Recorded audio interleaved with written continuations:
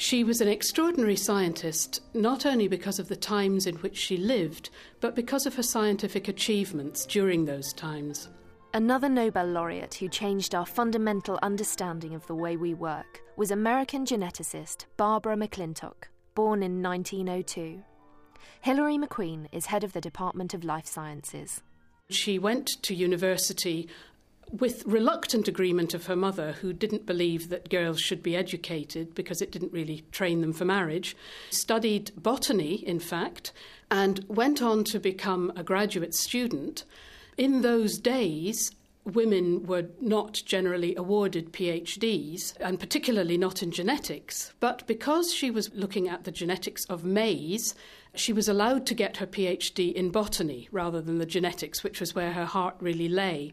And things really came to a head for her when she moved to Cold Spring Harbor, which is a very famous biology research institute in upstate New York. Now, what Barbara McClintock achieved was to elucidate the mechanisms of recombination of genes during meiosis, which is the process that happens when germ cells are made in biology.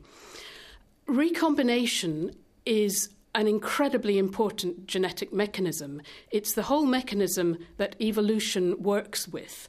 If you didn't have a reshuffling of genes at each generation, evolution would have no raw material to work with.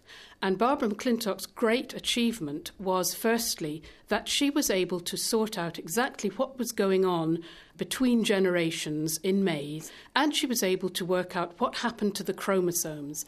Now, the only tools at her disposal back in those days, and we're talking about work here in the 1940s mainly, were cytogenetics, which basically meant staining the chromosomes and looking at them down a microscope. Now, bear in mind that at this time, nobody really knew very much at all about what the hereditary material was.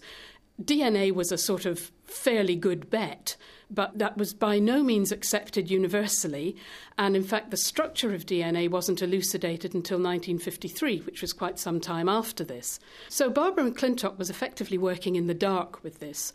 What she was doing was observing her material, seeing what happened, not bringing any preconceptions to the work, and making deductions and interpretations of her data.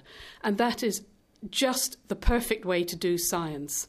Now, it wasn't all plain sailing for her at all. Because some of her work was a little bit forward in terms of the general thinking, she did have some trouble getting it accepted. And that became even more pronounced when she carried out the work that perhaps she's actually best known for, which is to identify transposable genes, what were called jumping genes back then. And these were genes which, rather than lying neatly in their predetermined place on the chromosome, which was the general view back then, she discovered that some genes actually have the potential to move around. And where they move from and where they move to is very important in the way that the cell expresses the rest of its genes. So radical was her work that she actually couldn't get it published.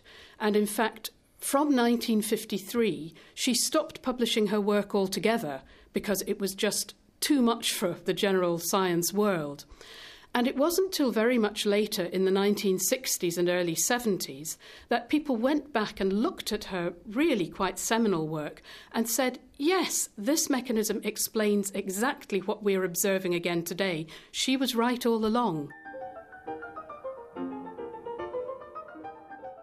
When I was at university learning about transposition, this was in the mid-70s, she was being hailed as a hero at that stage, and indeed quite rightly so. Now, I was lucky enough to go and hear Barbara McClintock talk in the early 80s, when I think she would have been about 80 years old. Many people would have been very bitter and twisted and quite grumpy about their whole life experience, but not her. She was dignified, she was the ultimate scientist, she discussed her previous work only in very small detail, and she was actually far more interested to tell us all about what she was doing now, and she was entirely forward-thinking and forward-looking. She really was a grand old lady. And I'm delighted that in 1983 she was awarded the Nobel Prize, And she was the only woman, actually, to have been awarded a Nobel Prize all by herself. And I think that was quite ironic in a way, because that was the way that she had had to work all the way through her scientific career. She was on her own, she was solitary, she was fighting, she was really trying hard to make her voice heard amongst the general raucous interventions of the conventional view of things. And she died at the age of 90, so not very long ago. She not only did beautiful scientific work that transformed the way we think about the subject, but she remained dignified under pressure, and I think that's why she gets my vote. The Open University. For more information, go to www.open.ac.uk/science.